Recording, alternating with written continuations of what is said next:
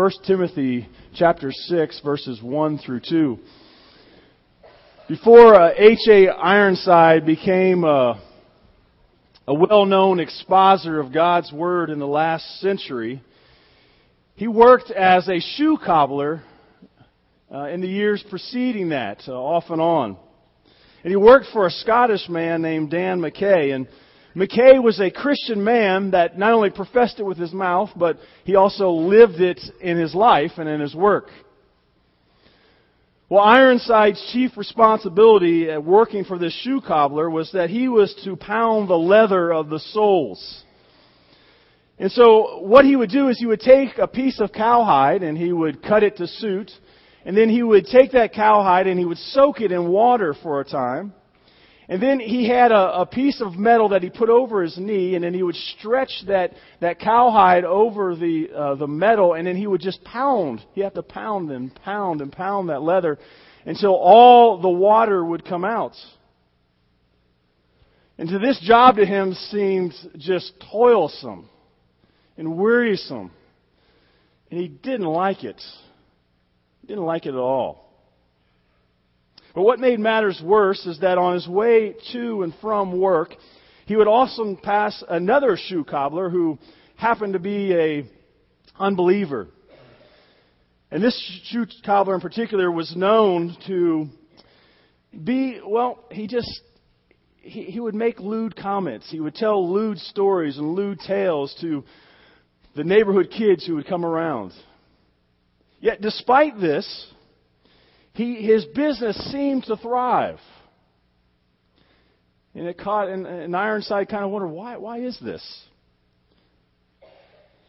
He often would notice as he would look in the window of this other cobbler that he noticed that this cobbler never pounded the soles at all, but took them from the water, nailed them on, damp as they were, and with water splashing, he would just drive each nail into the shoe.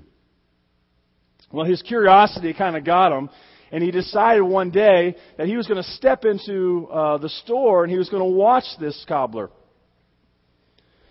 And as he watched, he began to say, he says, I noticed you put the soles on while they're still wet. Are they just as good as if they were pounded? And this particular cobbler kind of, with a little sly little grin and look, kind of came up to him and he says, well, boy, they come back all the faster when you leave them wetter. Well, Ironside took note of that, and he thought, maybe I'm missing out on something here. He didn't like to pound the leather till it was dry. So he took this information back to his boss and suggested that perhaps he was wasting his time by doing all that pounding to get him to the point that they were dry. Well, Dan Mackay stopped his work, went over and got his Bible. He opened it up to 1 Corinthians chapter 10, verse 31, where it says this, whatsoever you do, do all to the glory of God. Then he said this to Ironside. He said, I do not cobble shoes for the money that I get from customers. I'm doing this for the glory of God. He said, I expect to see every shoe that I have ever repaired in a big pile at the judgment seat of Christ. And I do not want the Lord to say to me in that day, Dan, this is a poor job. You did not do your best here. I want him to be able to say, well done, good and faithful servants. Then he went on to explain that just as some men are called to preach, he was called to fix shoes. And Ironside came away saying, no, I learned a lesson I would never forget. And we have a lesson here today that I want you never to forget. And it's this. Your job matters. Your job matters for the glory of God. And the way that you do your job matters for the glory of God and the gospel of Jesus Christ. Amen? We've been looking in the book of 1 Timothy. And we particularly saw in 1 Timothy that this is a letter written to Timothy, who is a pastor there, dealing with some issues in Ephesus, and he's helping this church to be a focused church, to be an intentional church that lives out the traits of a body of believers that represents well the person and the work of Christ. We saw in the beginning of chapter 5 where he related how you were supposed to handle things amongst the church, that we're to be a church family. And then we saw that as the church we are to honor widows, particularly those who are widows indeed. And then we learned about how we are to work, or we are to honor those who are elders, who particularly work hard and diligently at the preaching, the teaching of God's Word. Well, this theme of honor is going to continue today, but it's going to result around work and those particularly you work for. Look with me to verse 1 of chapter 6. It says this: all who are under the yoke as slaves are to regard their own masters as worthy of all honor, so that the name of God and our doctrine will not be spoken against. Those who have believers as their masters must not be disrespectful to them, because they are brethren, but must serve them all the more, because those who partake of the benefits are believers and beloved. Teach and preach these principles. Now, I don't know about you, but the first thing that pops off in my mind when I read these scriptures is my thoughts immediately go to early American history and the huge blight that is on our country, that of slave trade and the ownership of slaves. There's an atrocity. And I'm like, how can God's Word from this passage seem to condone slavery? And then I ask, does it? And why does Paul not passionately prohibit slavery? Well, without going into all the complexities of first century slavery, the time of Paul, I'm just going to summarize it up for us. I could do a whole sermon on this alone, but I'm not. The first is this. I want you to know this. The Bible does not condone slavery that the early American history is known for. It doesn't. And let me show you why. If you were to flip over to 1 Timothy chapter 1, verse 10, in that passage he gives a list of things that he calls sin. And amongst those things are sins like killing your mother and your father and being a murderer. And he says one of those things is kidnapping. Or as some translations put it, slave trading or man stealers. It's a sin. Exodus chapter 21 verse 16 says this: he who kidnaps a man, whether he sells him or he is found in his possession, shall surely be put to death. It's a sin. Now, the Bible does give codes and how to manage those who are in slavery and those kind of things and how to treat them. But it doesn't condone slavery, the buying and selling of human beings. Now, we must understand that the society at this time was full of slavery. They were said about 1/3 of the population was slaves at this time in the Roman Empire, particularly in those large cities like Rome and Corinth and Ephesus. That's 1/3. So if you were to look to your left and your right, amongst you one would be a slave. The slavery at that time was a part of the economic system.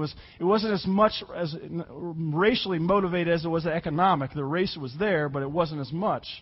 But there were primarily two means of how people came to be slaves, and I'm oversimplifying to a sense here. But one was through the spoils of war. Through war, people became slaves in the Roman Empire. Second was a way where people actually would sell themselves into slavery. It was what we might refer to or know as indentured servants. In fact, some translations of the Bible here literally refer to this as bond slaves. The idea was that people were in such poverty, they were in such debt, that in order to get out, they would actually sell themselves for a period of time to get out of that debt. I think that's primarily what Paul has in mind here. Again, this is not to say that other forms of slavery and the evils that accompany it did not exist. This is not to say that abuses did not occur amongst even the bondservants. But I also believe that the social climate did not allow for Paul to adamantly come out against slavery. Can you think of that? Here is this minority movement moving in the Roman Empire.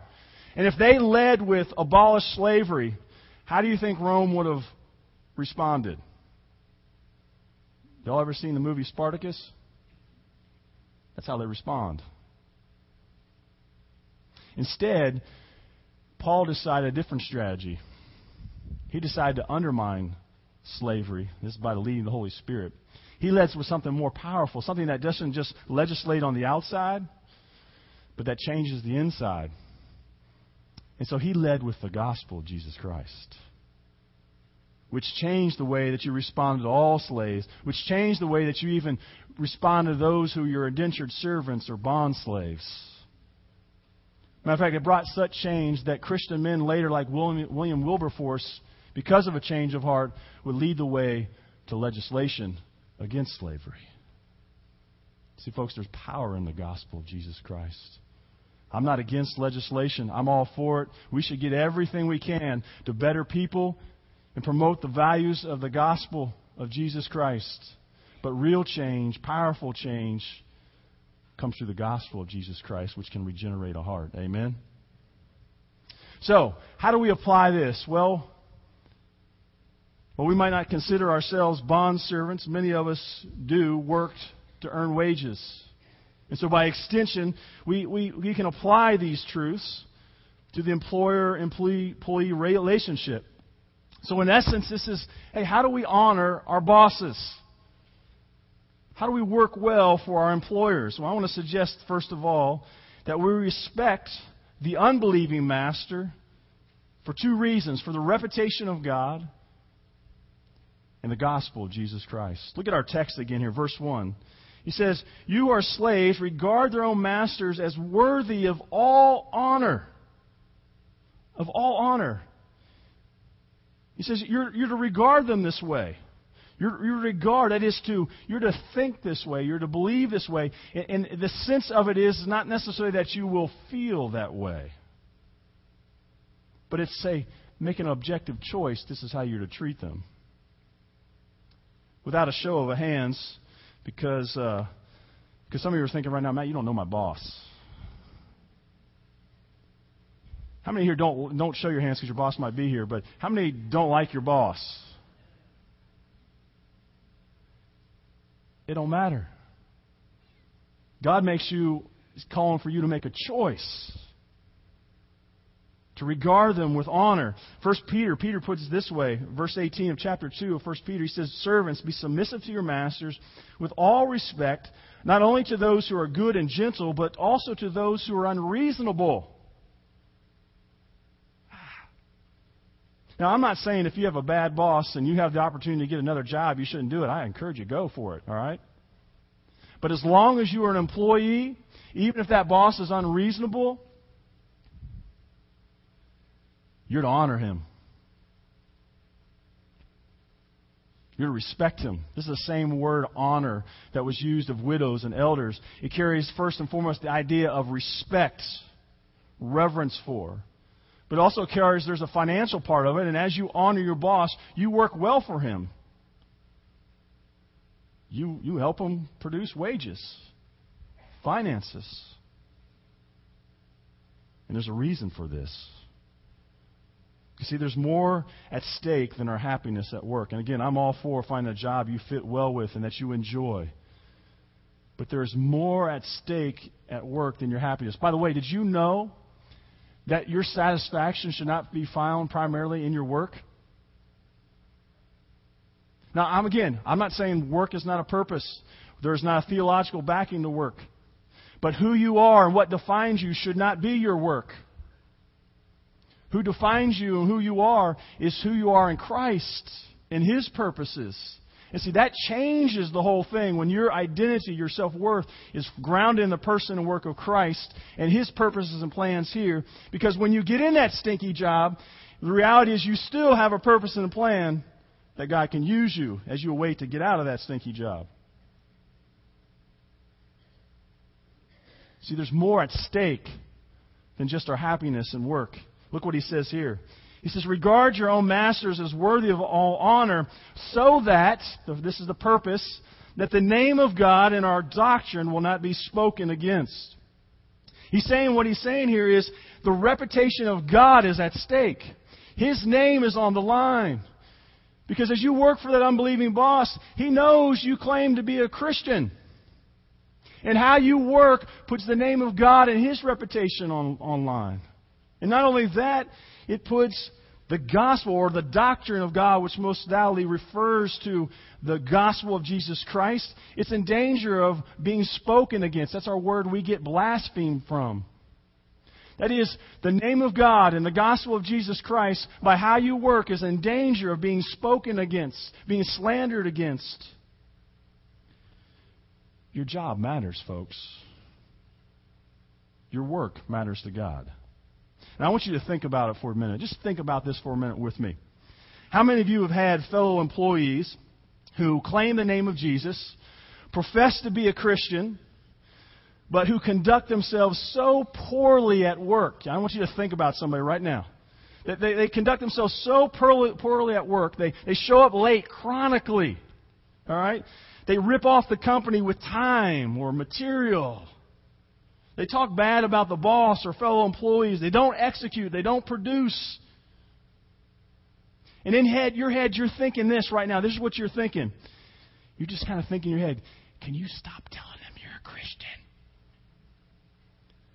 Tell them you're a Wiccan or something.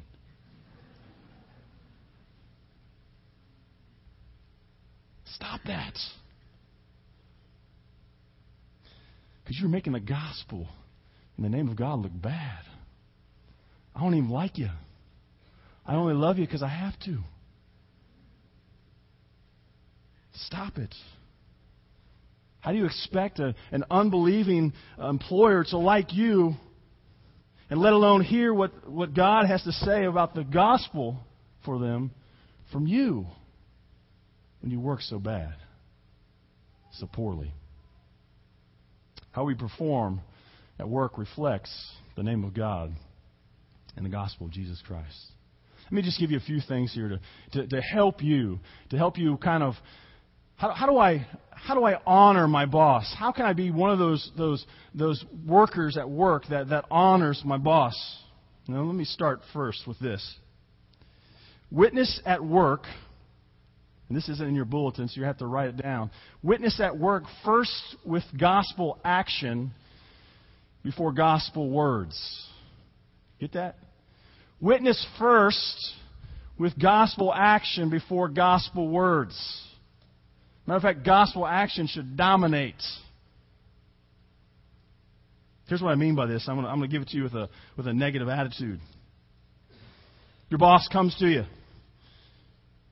And he says, hey, how are the copies coming? Because you got part of your assignment, your job description is you're a copy maker. All right? You make copies. You hang out with the copy maker. The boss comes to you and he says, hey, how are those copies coming? So we have a deadline. Well, I don't have the copies done yet. Well, why? Why don't you have them done yet? Well, you see Frank over here? I was just telling Frank how he was going to hell because of his sins. And the boss looks at him. Well, I'm about to give you some of that if you don't get these copies made. So that doesn't float. We work first, we witness with gospel action before gospel words. If you've been hired to make copies, make the copies. Honor your contract first. Let the first thing that you witness with is making copies. So maybe it should go like this. Here's how it'll go if you do. So your boss comes to you and you say, hey, you got the copies done? Yeah, I got the copies done. Here they are. And you know what he does? He walks away and he goes, man, I like copies. I like when copies are done. And I really like it when these Christians make their copies on time. And who knows, because you've made copies, maybe he comes back someday and he says, hey, you're a Christian. Well, tell me about this Jesus who instructs you to make copies so well and on time. Tell me about him. See, the reality is we should work so well that companies ought to come to our church and they should ask, hey, you got anybody there who makes good copies? You got some good workers? Because I've seen other Christians and they do it well. You know what the reality is? Companies have come here. Did you know that? They have come by. They've left stuff here. Hey, if you got anybody who can work here. Did you know Grant and I get emails from people, hey, do you know anybody there that might work? That's the way it ought to be.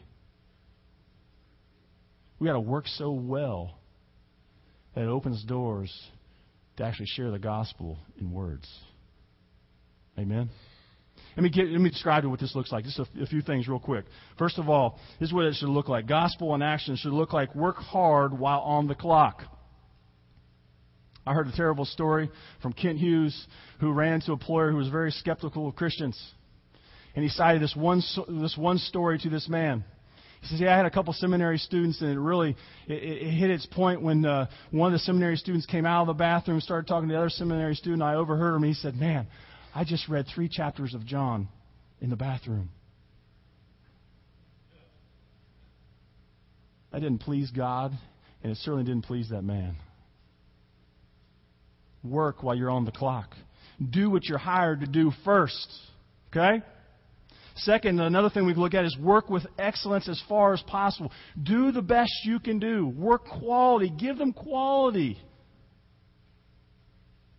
Because it reflects the name of God and the gospel of Jesus Christ. Work as a team builder. Don't be one of those folks that are talking about bosses or talking about employees. Be an encourager. Hey, by the way, did you know the Bible says encourage one another? Wouldn't it be nice if we took it outside of the church and did it within the workplace? It should. Build up your fellow workers. And get this, work with integrity. Integrity. It's been said that integrity is who you are when no one is looking. Here's what Paul says about this integrity. Here's how he puts it. It's in Ephesians chapter 6, verse 5. It says this, slaves, be obedient to those who are your masters, according to the flesh, with fear and trembling and the sincerity of heart, as to Christ, not by way of eye service as men pleasers. Get that. Not by way of eye service as men pleasers. Let me explain to what this means. Ray Stedman tells a story of a missionary to Africa who was responsible for getting the nationals to do certain jobs in their area. And the particular nationals that he got, he must have got the bunch that just didn't work hard. Okay? And he discovered that they would rather be lazy and they would only perform while he was actually watching them. When he left work or left them, they would stop doing their work until he returned. Well, this man happened to have a glass eye. And one day that eye was irritating him. And so he took that glass eye out and he put it on a stump. And he walked off. But when he returned, he came back to his surprise, and he found them all working hard and working away. This makes you wish you had a glass eye, doesn't it? And see, he came to realize that because of the eye, they thought they were still watching him. See, that's eye service. We're just doing it when the eyeball's on us. That's not integrity. It's not integrity. Thing is, this missionary thought he had found the way to free himself up, because he left that eyeball there again. Until one day he discovered when he came back, one of those workers had walked up behind the eyeball and put a hat over top. And we're just laying around. But see, we know the gospel. The gospel ought to change our hearts. And whether our eye's on us or not, we should always be working, because God's eye is always on us. Amen? Integrity is not just only when someone's not looking, but integrity is also when somebody is looking. someone who has affected my theology on work, tells the story of a friend of his, Doak. Doak took on a very promising job with an oil company in Peru. It was a great job. It paid well, tremendously well. Well, as Doak was down there, and he all of a sudden, after some time, he got called into the office by the boss one day, and because of oil negotiations in the military that was in control of the government at that time, Doak was asked to sign papers that would bribe the government in order for them to do certain oil exploits in Peru. The boss asked him to sign these papers, and Doak said, well, can I think about it just for a moment? The boss said, well, what's there to think about? This is how we do business in South America. And he said, I know, but that's not the way I thought I was going to do business. So he walked around the block, and he came back, and he said, I really don't feel comfortable signing these papers. And the boss said, listen, if you don't sign these papers, you don't work here. And so Doak lost his job that day. He struggled to get back to the U.S. But that's integrity. And sometimes in the face of our unbelieving employees, the most powerful thing you can do is live out the gospel of Jesus Christ by living in integrity, even if it costs you.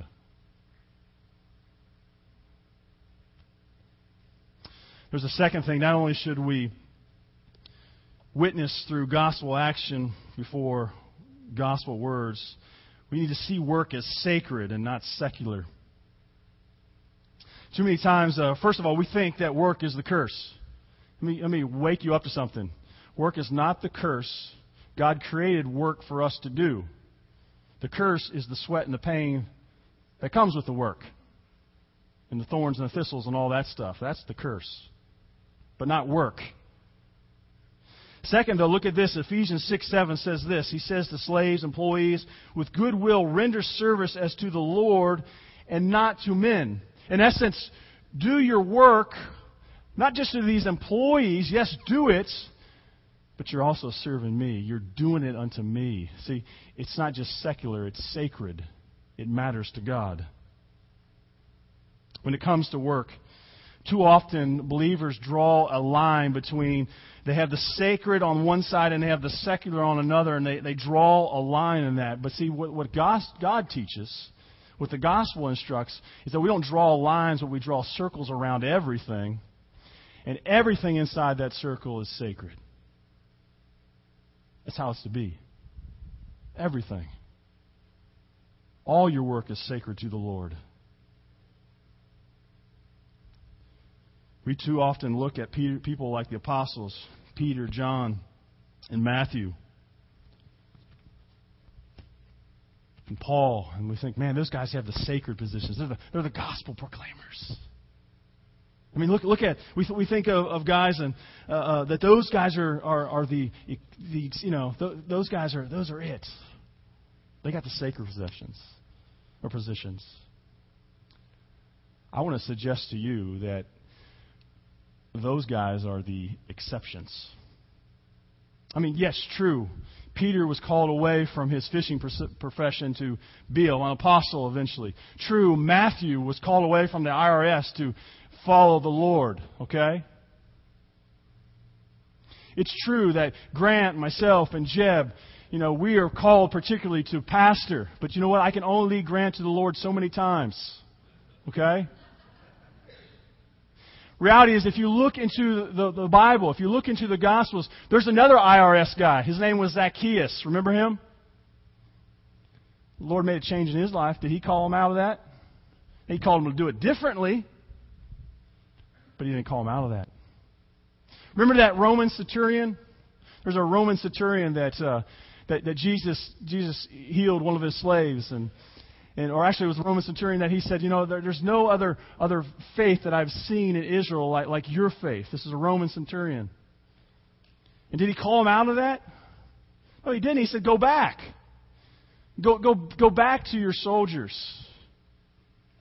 Remember, if you ever take the time to maybe go and look and peruse some of the letters in the New Testament, and look at those names in the back, okay? These are all names that Paul was oftentimes commending in some certain way.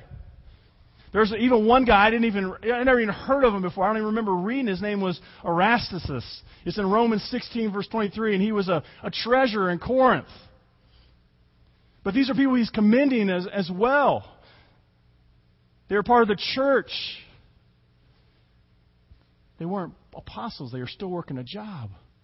But what they did was sacred because of who they did it for. The glory of God and the gospel of Jesus Christ. Stop drawing lines between your work and your ministry.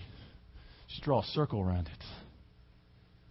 You see, you have the most powerful ministry than any pastor.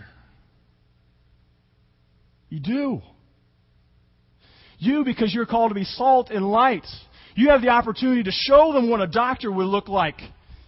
Or show them what Christ would look like if He was a doctor. You have an opportunity that if you're a lawyer, that you have an opportunity to show them what Christ would look like if He was a lawyer. If you move dirt around in a big machine, you have an opportunity to show them what Christ would look like if He moved dirt around at a construction site. That's what He wants us to think. That's how He wants us to live. Now, I can get an amen there just a little bit. That takes a little work, and I got allergies too. You got to help me out. That's powerful, folks. That's powerful.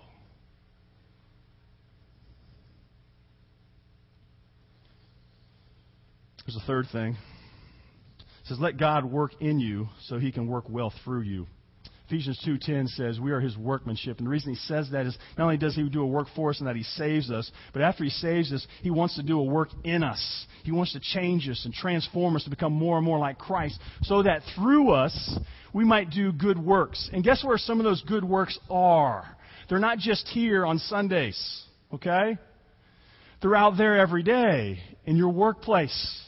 And so here's the question. If you want to work well in the workplace, are you letting God's Word into your heart to prepare you for the workplace so that when you get to the workplace, you don't think like the rest of the world, but you think like Christ in the workplace? Are you, when you go work in the workplace, are you preparing yourselves by asking the Holy Spirit to fill you and to enable you to walk in His power so that when you're in the workplace, what you show them is not the words or deeds of the flesh, but what you show them are the deeds and the works of the fruit of the Spirit. So let God work in you so that He can work through you. Another thing, look at your unbelieving boss as Christ does. Guess how Christ looks at your unbelieving boss? He's a sinner in need of a Savior. Do you look at Him that way? When He's annoying you, all right? When you're having fleshly thoughts about Him, because we still have to fight with the flesh? What if you just changed the way that you looked at Him? You said, no, that's a sinner in need of a Savior, and I have an opportunity to point him to the Savior by living out the name of God and for the gospel of Jesus Christ in front of Him. Work's getting a little powerful now, isn't it? It should be. There's a fifth thing. It says pray for your boss. If we went back to 1 Timothy chapter 1, remember, or chapter 2, remember that? Remember that passage I preached on where it talked about how we're to pray for all those who are in authority? Guess who's in authority over you? Your boss. And we're to pray for him. Because why? Because God desires that all men might come to know Him as their Savior. Look at that passage in 1 Timothy chapter 2, verses 1 through 4. Pray for your boss. It'll change things. And I can't guarantee you it'll change your boss, but I can guarantee you this. If you take that attitude, it will change you. Now, not all of us work for an unbelieving boss. Some of us work for a believing boss. You're like, whew, all right. Things are better now, okay? Well, look what it says here. It says, those who have believers as their masters must not be disrespectful to them because they are brethren, but must serve them all the more, because those who partake of the benefit and believers are believers and beloved. Teach and preach these principles. In essence, something was happening here. He's correcting something, because evidently these guys were getting the idea, well, they're being disrespectful somehow To be disrespectful is the idea of to look down on. And maybe in their minds they were thinking, wait a minute. He doesn't have authority in me because, Paul, you've said, there's no longer free or slave in Christ. All right? So, hey, what authority does he have over me now? Okay? Or maybe they were thinking that, hey, we're brothers in Christ. I can slack off here in their work. Or, we go to the same church. You're not going to fire me because my family's in need. Maybe some of you have worked for Christian bosses and you've seen this attitude before. You ever seen that? We can call it the Christian bro card. The Christian bro card, you know what I mean? Your boss comes to you and he says, man, you're kind of late for work today. Yeah, I know, bro. But get this, bro. I was having devotions this morning in Deuteronomy, and it was sweet. I put it together that Moses is actually given the law for the second time. Judo, the second giving the law, bro. Or this one, bro. I need to go. I need to get off work. I need to go on a missions trip for a month to Mexico. In Acapulco. Evangelism, on the beach. Don't pull the bro card. Your believing master, your believing boss is still an authority. God has designed organization and authority, and He expects you to respect it. Because that too says something to the watching world, but it also has an opportunity for you to benefit your brother in Christ. But look what it says here, but serve them all the more. This is intensive. It's like you want to serve well, but you ought to have a different motivation when you serve your believer. When you serve your believing brother, you ought to be, yes, I can serve my believing brother. I can help him out or her out. Because those who partake of the benefit are believers and beloved. As they're believers. See, this is another way, even back in time of slaves and bondservants, this would have been radically changed. In the sense that here's as a servant and a master who have become Christians through the gospel of Jesus Christ. They're now one. They cross social boundaries, all right? And they come together. And now they look out of this. I don't just have to do this to pay off some debt, but I'm doing this also because he's my brother in Christ. We're in the same family for all eternity. And I'm going to help him out. And he's beloved. He's loved by God. And he should be loved by me because God calls me to love himself and to love my fellow neighbor, to love my fellow brother and sister in Christ. Here's another way to think about it that, as I was listening to someone else put in my mind, this whole idea of benefit. Because you do have a brother, you should want to benefit him. There are companies all over the world, and what they're doing is they're making money, right? That's what companies do. They make money, and they should make money, okay? Or they're not a good company. They're not going to exist. And there's companies that are filled with people who are unbelievers who are the head of those companies. And certainly they do good things, but they also do all kinds of other things with their money. And give it to all kinds of other organizations and support things. Well, believing owners and company owners, they want to make money too. Okay? Now, ask this question. Think about it for a moment. If you have the privilege to work for an unbelieving, and by the way, some of you might get, there's all kinds of things to say to the master, the employer. I just can't get to it today. Okay? They have responsibilities. But if you think about it, if you had the opportunity to work for an unbelieving brother, who would you want to make more money? The unbelieving or the believing? Because Who is the one that should be helping fund ministry within the church? Who is the one who should be helping even in more ways to fund missions around the world? Who is the one who should be helping to fund and deal with poverty? It should be the brother who loves Jesus and ought to be loving people. And that ought to move us, if that's his motivation, and it says that should be his motivation, we ought to want to serve him and benefit him. It's good. And that's what Paul is trying to teach him here. He says, serve them all the more, because those who partake of the benefit are believers and beloved. Teach and preach these principles. After college, I was on my way to go to seminary. But in between college and seminary, I needed a job, okay? Because I needed to make money. And so one of the things is I had a brother-in-law who worked as a finance manager at a car dealership. My brother-in-law was a believer in Christ and still is a believer in Christ. And so I talked to him about getting a job, and I kind of wanted to be a car salesman. And basically he said, look, you're not going to work here long enough to even know how to sell cars. You're not going to make any money. So here's what I'm going to do, okay? Because you're my brother-in-law, you need help. I'm going to give you a job. I'm going to give you this job. It's called a lock tech. I said, man, a lock tech? Sounds kind of professional. Lock tech. I'm a lock tech, all right? I'm not making copies, but I'm a lock tech, okay? Lock tech is just a glorified name for a car washer. That's all it was. That's all it was. Matt, go wash the used cars, all right? Go do that, all right? Come back here, get the new cars prepped, do that, all right? Come up here and wipe off the windows in the showroom every once in a while, do some of that, okay? I said, oh, great.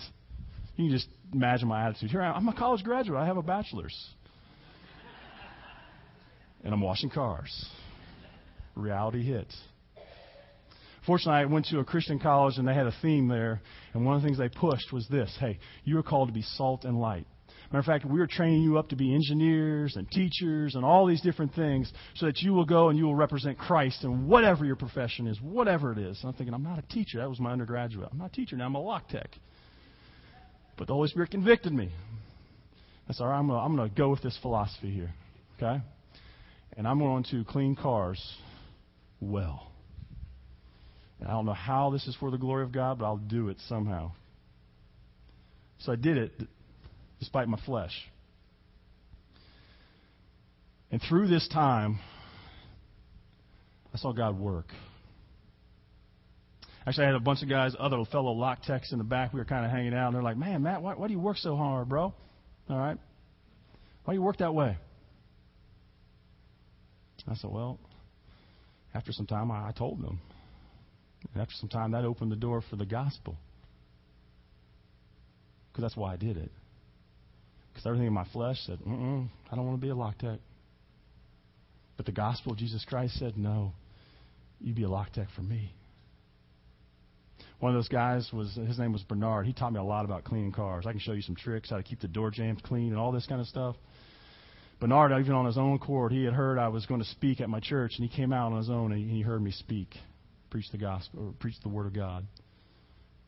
Another opportunity I had when I was just out on the front, because I did learn some tricks. I worked hard, but I also tried to work smart. So I planned out my days. When it was getting hot, I'd go into the showroom, clean every one of those windows in the car. You know what I'm saying? You know my game right there. So I did that. But because of my brother-in-law and his influence there, those guys came to know that I was on my way to seminary. So I'm a believer. Not just any believer. I'm going to train to be a pastor. So I guess they're watching, aren't they? Eventually I had one of those salesmen come up to me, and he started talking and engaging me as I'm wiping windows.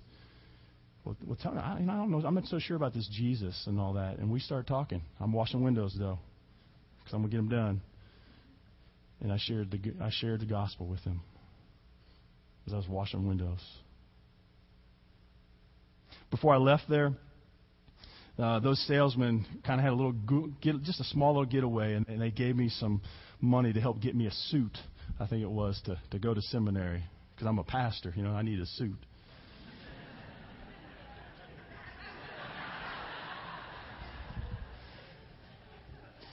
But when I walked away from that place, God taught me something. He taught me that work matters. And the way that you work matters to the reputation of God, the gospel of Jesus Christ, and encouragement to your fellow believers, which was my brother-in-law at that time. Your work matters, believer. Do it for the glory of God. Dear God, we come and we praise you. We thank you that you are so, so much wiser than we are. So much wiser, God. Lord, if I were to follow my own wisdom, I'd have made a mess of being a lock tech. But Lord, you give us your truth. My prayer is, Lord, that as we sit here today, that we might go out with a different perspective on the work that we do and realize it is sacred to you. And I pray, Lord, that my fellow believers in Christ will walk out of here and seek to glorify you in whatever position they're serving. And Lord, we pray these things in the name of Jesus Christ. And all God's people said, Amen.